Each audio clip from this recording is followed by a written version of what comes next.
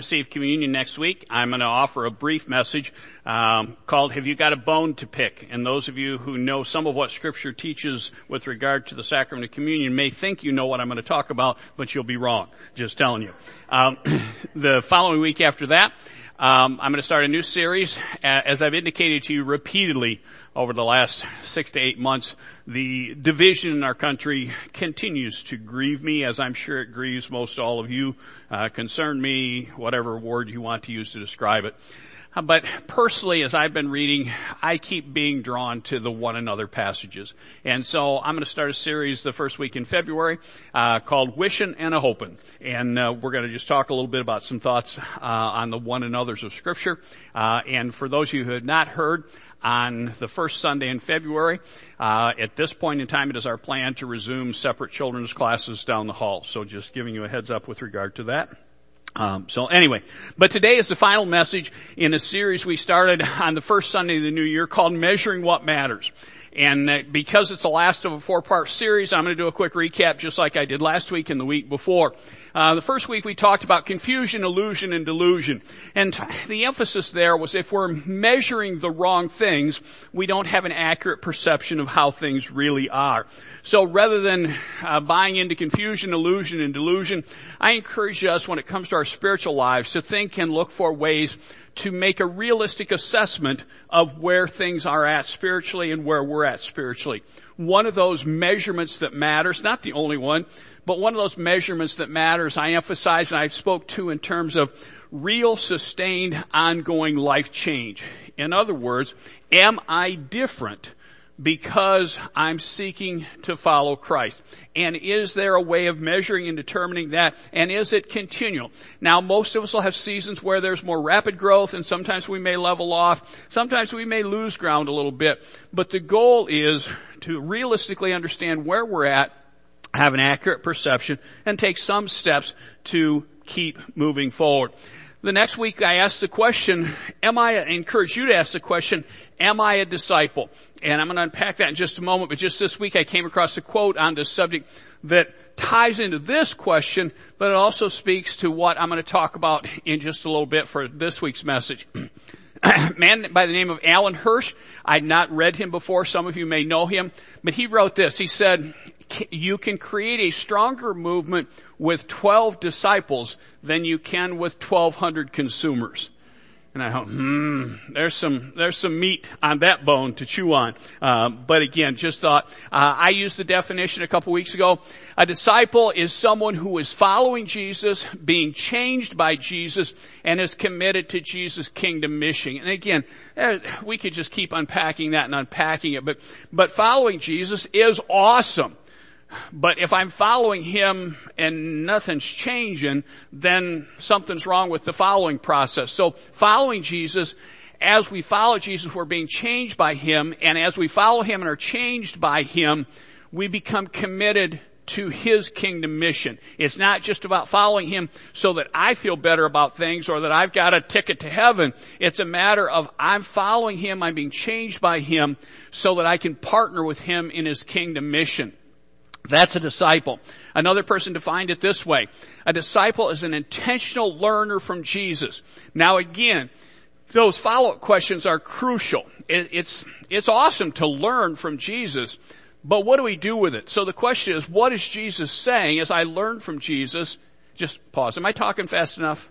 I realize I was but Ruin wants me to speed up. He must have lunch cooking. But anyway, but what is Jesus saying?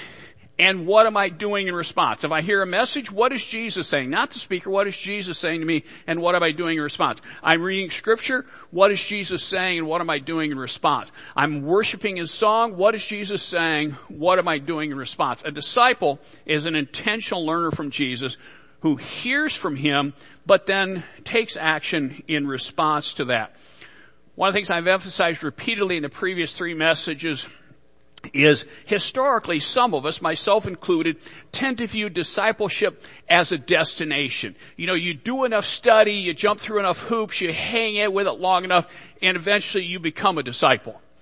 You've arrived, if you will. Not that you stop learning, but a destination. But I've come to be impressed by some of the reading, some of the studying I've been doing, that maybe we'd be better served if we viewed discipleship as a direction. Am I moving toward the person of Christ, the mission of Christ? Am I continually becoming or coming closer and closer and closer to Him? The beauty of that is I'll never arrive. The beauty of that is wherever I'm at in the process, as long as I'm moving forward, we're good. I shared the illustration from John chapter 6 where for some disciples, when the going got tough, they said, we're going to go in the other direction. That's not a good way to go. So again, focusing on direction over destination. And then last week, I talked about rivers, reservoirs, and sponges. And again, part of my emphasis there, we think about sponges as a disciple, as a sponge. I tend to soak in, and over time some of it may ooze out. Reservoir as a disciple, I tend to store up, and then strategically, intentionally at times, I may release a little bit. And then rivers, as a disciple, as stuff flows into me as a disciple, I'm continuing to flow into Christ and closer to Christ, but I'm also flowing into the lives of others. And so the question there was no longer, we moved from am I a disciple to am I making disciples? Am I making disciples? If I am a disciple, Scripture suggests that I also need to be conscious of my calling to make disciples. And today we're going to talk a little bit about it's all about the math. Now, if you were here for the first message and I talked about all the different things we measure at church, much of the time what we're measuring matters, but there may be measurements that matter more. And so we're kind of going to look at that a little bit today as we consider the math when it comes to making disciples, being a disciple, and measuring what matters. So I'm going to go back to kind of where we left off last week. When you talk about discipleship, many teachers often will end up somewhere along the line in the conversation with Matthew chapter 28. And again, I read it last week. We're going to read it again. Then the 11 disciples went to Galilee, to the mountain where Jesus had told them to go. This is post-crucifixion, post-resurrection. This is kind of Jesus sending them literally on mission. Verse 17, that when they saw him, they worshiped him, but some doubted. Then Jesus came to them and said, all authority in heaven and on earth has been given to me. So in other words, I've got something that I'm prepared to give to you. Therefore, go and make disciples of all nations, baptizing them in the name of the Father, the Son, and the Holy Spirit, and teaching them to obey everything I've commanded you, and surely I'm with you always to the very end of the age. What I emphasized last week was what he didn't say. He didn't say if you want to, he just said go make disciples. He didn't say if you have the gift of teaching, he just said go make disciples. He didn't say when you've got it all figured out. No. Remember verse 17, these are the 11. The resurrected Jesus stands up in front of them and tells them what to do, and what? Some of them doubted. They didn't have it figured out yet, but Jesus said, join me on mission. When you've completed your seminary degree, when you followed me for decades, he didn't say any of that. He said, go make disciples. So what he did say is, therefore, go and make disciples. Then he unpacked for them some of what that might look like. Establishing them in their faith, baptizing them, establishing them in their faith, and then teaching them to obey what he had to say, helping them to grow in their understanding and application. So again, as we talk about measuring what matters, it comes back to me to that question of, am I a disciple? Am I making disciples? And today, we're going to take that to the next step. As I think about, it's all about the math as disciples of Christ. And I'm not talking about attendance, and I'm not talking about giving. Can I just put that out there right now? Which, again, in my world, that's almost blasphemy, okay? I was hoping that was funnier, but anyway. Apparently I've conveyed the wrong message. But measuring what matters, let's talk about the math. One of the questions we need to ask ourselves is, am I subtracting? Let's be a realistic assessment of ourselves. Am I subtracting from the cause of Christ or the kingdom of God? And by that what I mean is, am I consistently, persistently, doggedly taking more than I'm investing? Now, let me say, for a season, of course, we all go through seasons where our need is significant. And that's okay. That's a natural part of the process. But if we are consistently, indefinitely taking more than we're contributing to the cause of Christ, that's probably not a good thing. So just putting it out there. Next is, am I dividing? Now again, immediately when I say that, am I dividing the cause of Christ or the kingdom of God? We might think about sowing division. That's a different topic for a different time. Listen carefully to what I'm saying. When I say, am I dividing the cause of Christ or the kingdom of God? What I'm speaking of here is, am I distracting from the mission by placing my wants ahead of the mission? Okay? Am I placing my wants, my needs, my desires, my preferences ahead of the mission?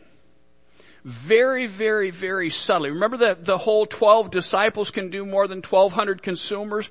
Very subtly, it's very easy for our engagement in spiritual pursuits to become consumer driven.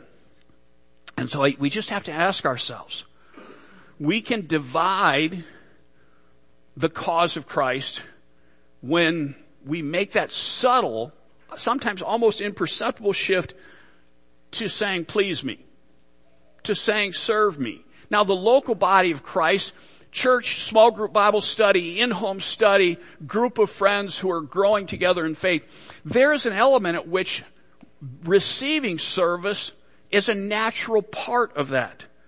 But we also have to balance that with serving others. And we divide the cause when we begin to focus more on serving, being served, than on serving.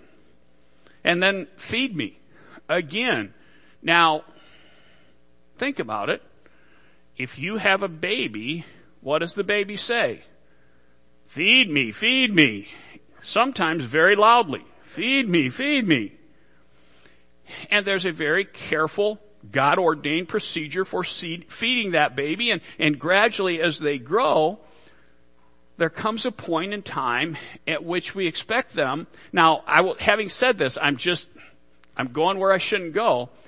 I will admit, Diana still cuts up my meat for me. All right. But I do put it in my mouth with a fork myself. All right. But there comes a point in time at which, you didn't need to know that, but she was going to say it if I didn't. I just thought I'd get out ahead of it. But seriously, as a disciple, whatever ministry we're involved in, we should receive nutrition from that. But as we progress, there comes a point in time at which we need to take responsibility to feed ourselves. And again, I try not to go on preacher rants too often.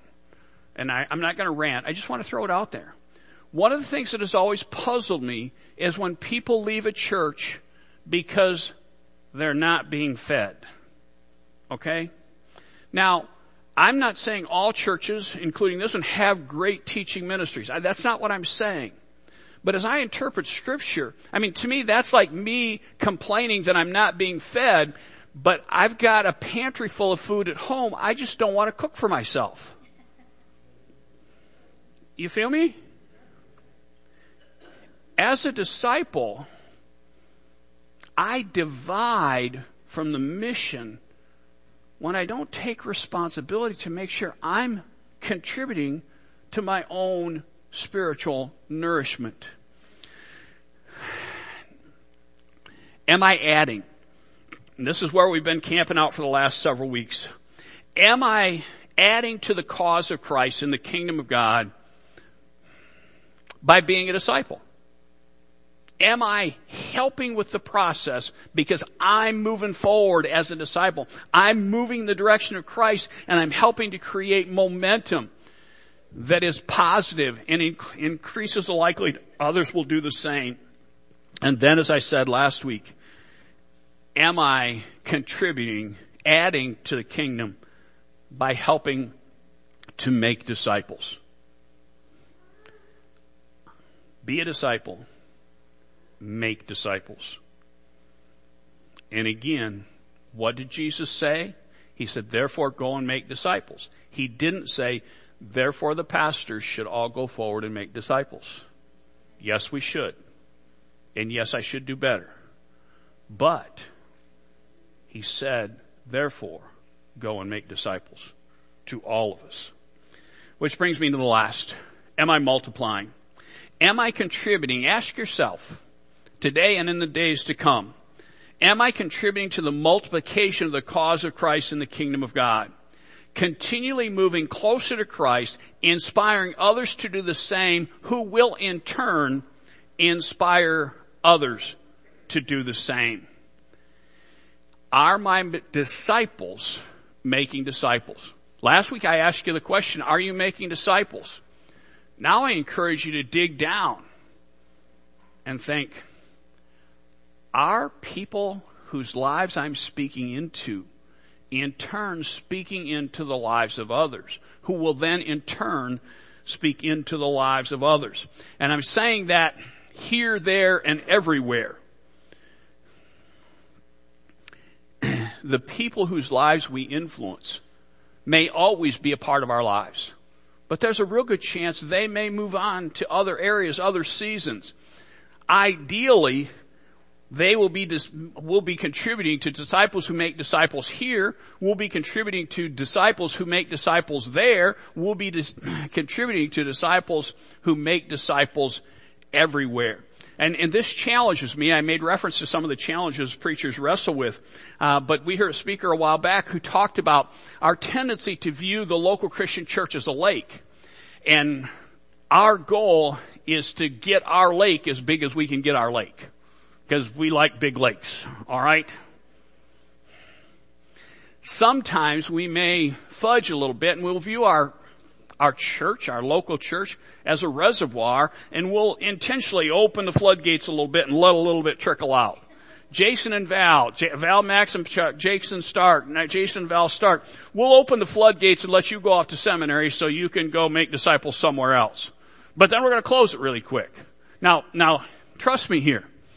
Some of you know that almost without exception, when people leave our church, when disciples leave our church, it hurts me because my lake's getting smaller. And my goal has been to have a really big lake. But if we're talking about my disciples making disciples here, there, and everywhere, then sometimes maybe we'd be better off if we thought of it as a river where the disciples we make are making disciples here, they're making disciples there, they're making disciples everywhere, and we celebrate that. Now trust me, that's what I have to work at. But when I force myself to step back and think, and trust me, as I've been doing this series, and before I did this series, I've been doing a lot of soul searching, and I won't bore you with that. But asking myself these questions and looking, okay, where are the disciples that I've helped to contribute to? And are they making disciples? And are they making disciples? And sometimes I have the privilege of hearing about people who were a part of our discipleship journey and they go somewhere else and I hear they're making disciples there. And then I hear about their disciples making disciples. And that's the challenge that we need to embrace if we're thinking about multiplication. And that's what I want us to wrestle with. Just a couple mathematical examples. And I just want to say, I don't usually make excuses before I say something, all right? But I'm just asking you, just humor me with what I'm going to say. I know it's a stretch. I know it's not necessarily doctrinally sound. I know my math may not be perfect, but just grant me creative liberty to provide an illustration. So with this whole idea of, am I making disciples and are my disciples making disciples? Let's just think back to Jesus. All right. Jesus spent 3 years pouring into 12 disciples. And even with Jesus, one of them didn't make it. And over the next years, 10 of the 11 who remained were martyred. So the movement that Jesus started by pouring into the lives of 12 disciples ends up with one disciple and potentially dies with him. Most scholars say John on the island of Patmos. Okay, that's one thought. If we were to look at that from an addition standpoint, imagine that the original disciples were not martyred. And over a period of time after Jesus disciples them for 3 years, each of the remaining 11 disciples disciple 3 more people for 3 years. At the end of 6 years, you've got 44. If the original 11 repeat the process, in 9 years you got 77, 12 years 110, and 15 years 143. That's addition. Okay? What if we looked at multiplication? And again, I know it's a stretch. But year 3, the initial 11. Year 6, the 11 each disciple 3. That's 44. Year 9, each of the 44 disciple 3. It's 132. Year 12, each of the 132 disciple 3. That's 396. Year 15, you're at 1,188.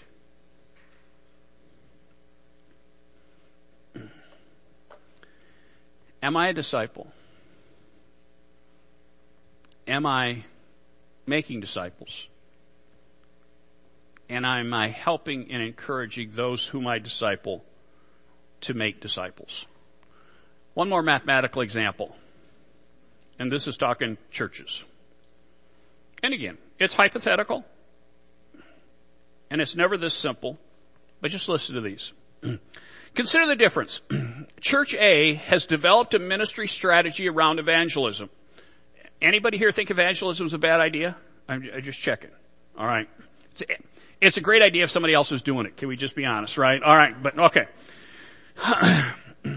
Church A has developed a ministry strategy around evangelism. It is a strategy of addition.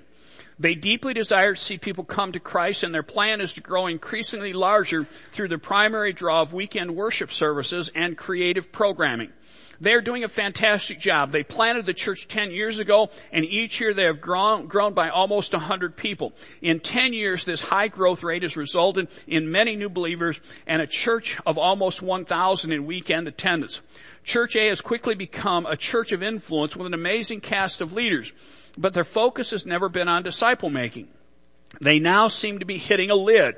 New growth requires even higher capacity leaders, higher quality services, better programming, and more streamlined systems to manage the crowds. While lay leaders have been equipped to bring friends and even share their faith, they aren't equipped to make disciples, and the growth of the church has slowed. All right, now again, raised the way I was in church, you got a church of 1,000, woohoo! All right? Church B. Church B has developed a ministry strategy around disciple making. It is a strategy of multiplication. Their plan is to grow through a firm commitment to making disciples and developing leaders. In the first year, the founding pastor does nothing more than invest in disciple-making activities with a few trusted friends, modeling the process of discipleship. He or she decides to put in place a practical system whereby each person is asked to make 3 disciples every year and then encourages those disciples to do the same. Now, they're on the fast track because it took Jesus 3 years, but they're doing it in a year because they've got things figured out. I'm not being critical, all right? The slow-moving discipleship ministry creeps forward with only the pastor and 3 others being impacted in the first year. Can I just tell you?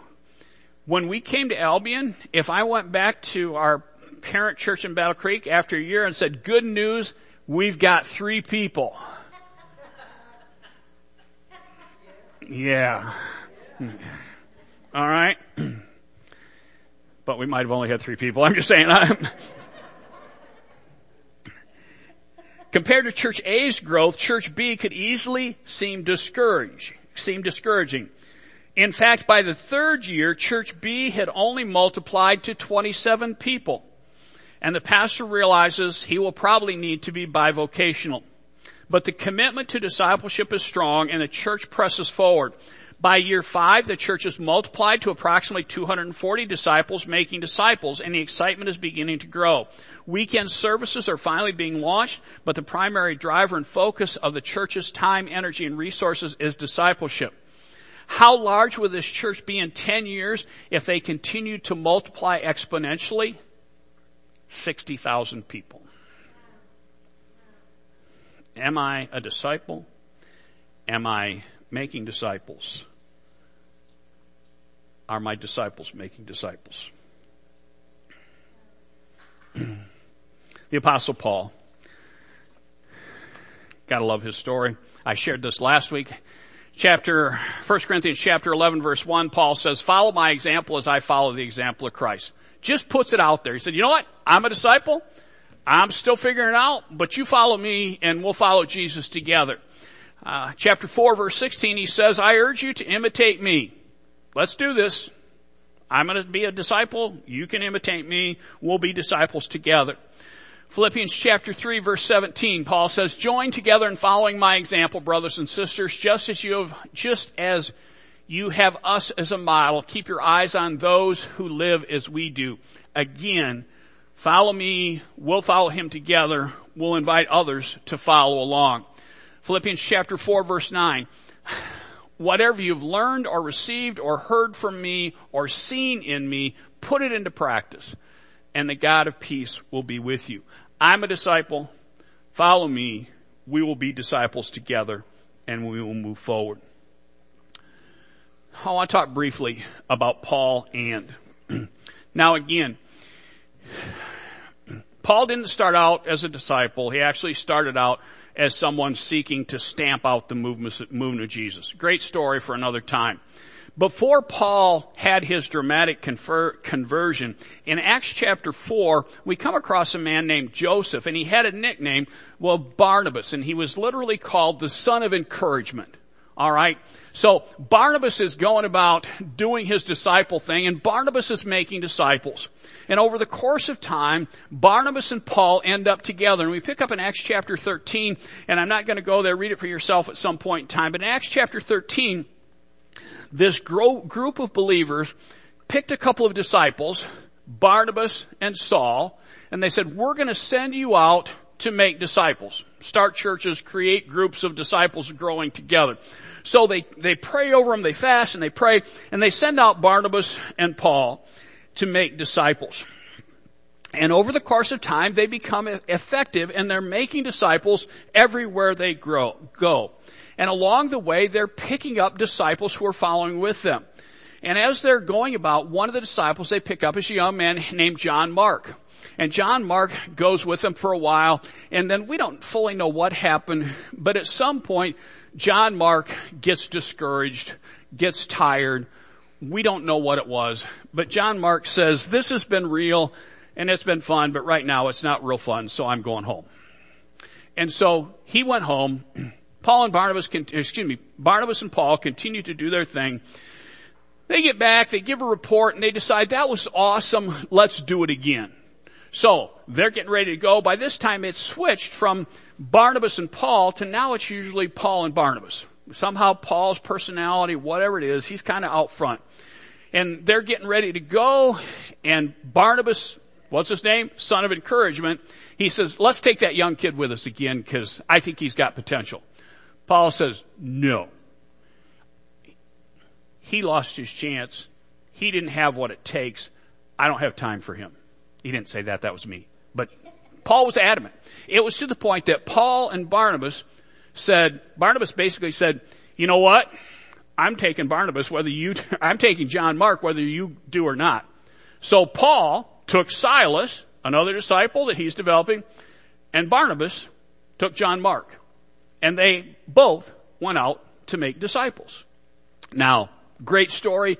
John Mark eventually, by the end of Paul's life, he's saying, I'm really miserable. Please send John Mark to me. All right. What Barnabas did made a difference and restored that disciple.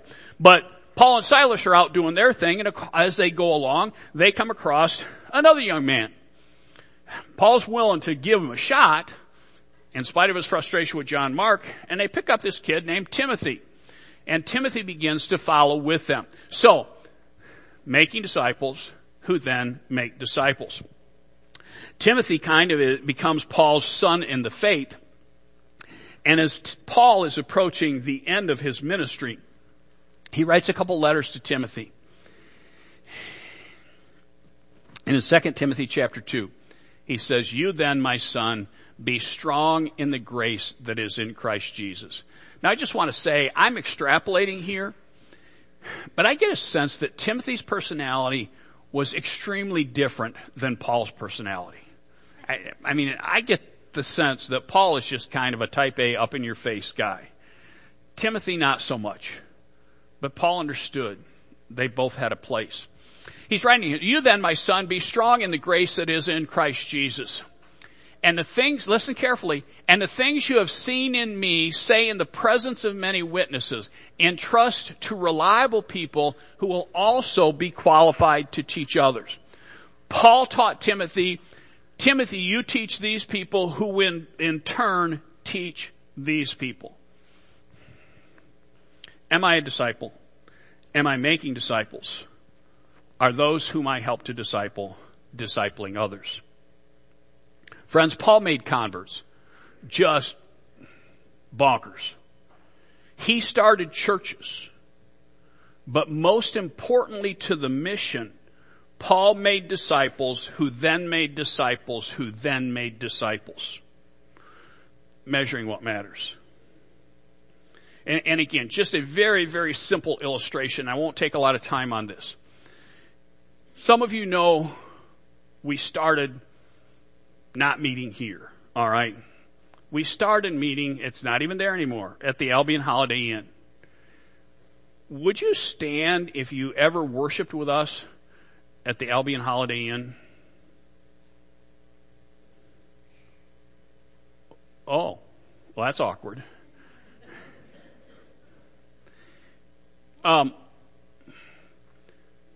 If somehow people hadn't come along, maybe this wouldn't be here. We had the opportunity, and please understand, this is not about us. I could talk for hours about everything we did wrong, all right? I made a comment to somebody yesterday as I'm thinking about all this discipleship stuff, or not yesterday, this week. I had a conference call, and I said, thinking about discipleship, it really stinks to be 40 years into your career and realize you've been doing it wrong. Okay? It's not a fun place to be. We then moved to renting from the Albion United Methodist Church in their fellowship lounge. I know we got a few more. Would you stand if you worshiped with us there? All right. So, all right, you guys can sit down because I know we're all kind of, if you were there, you're standing up's hard for us anymore. But anyway, just saying. But to realize everybody who wasn't standing, it's since we've been here. Friends, disciples making disciples who make disciples is essential to the cause of Christ.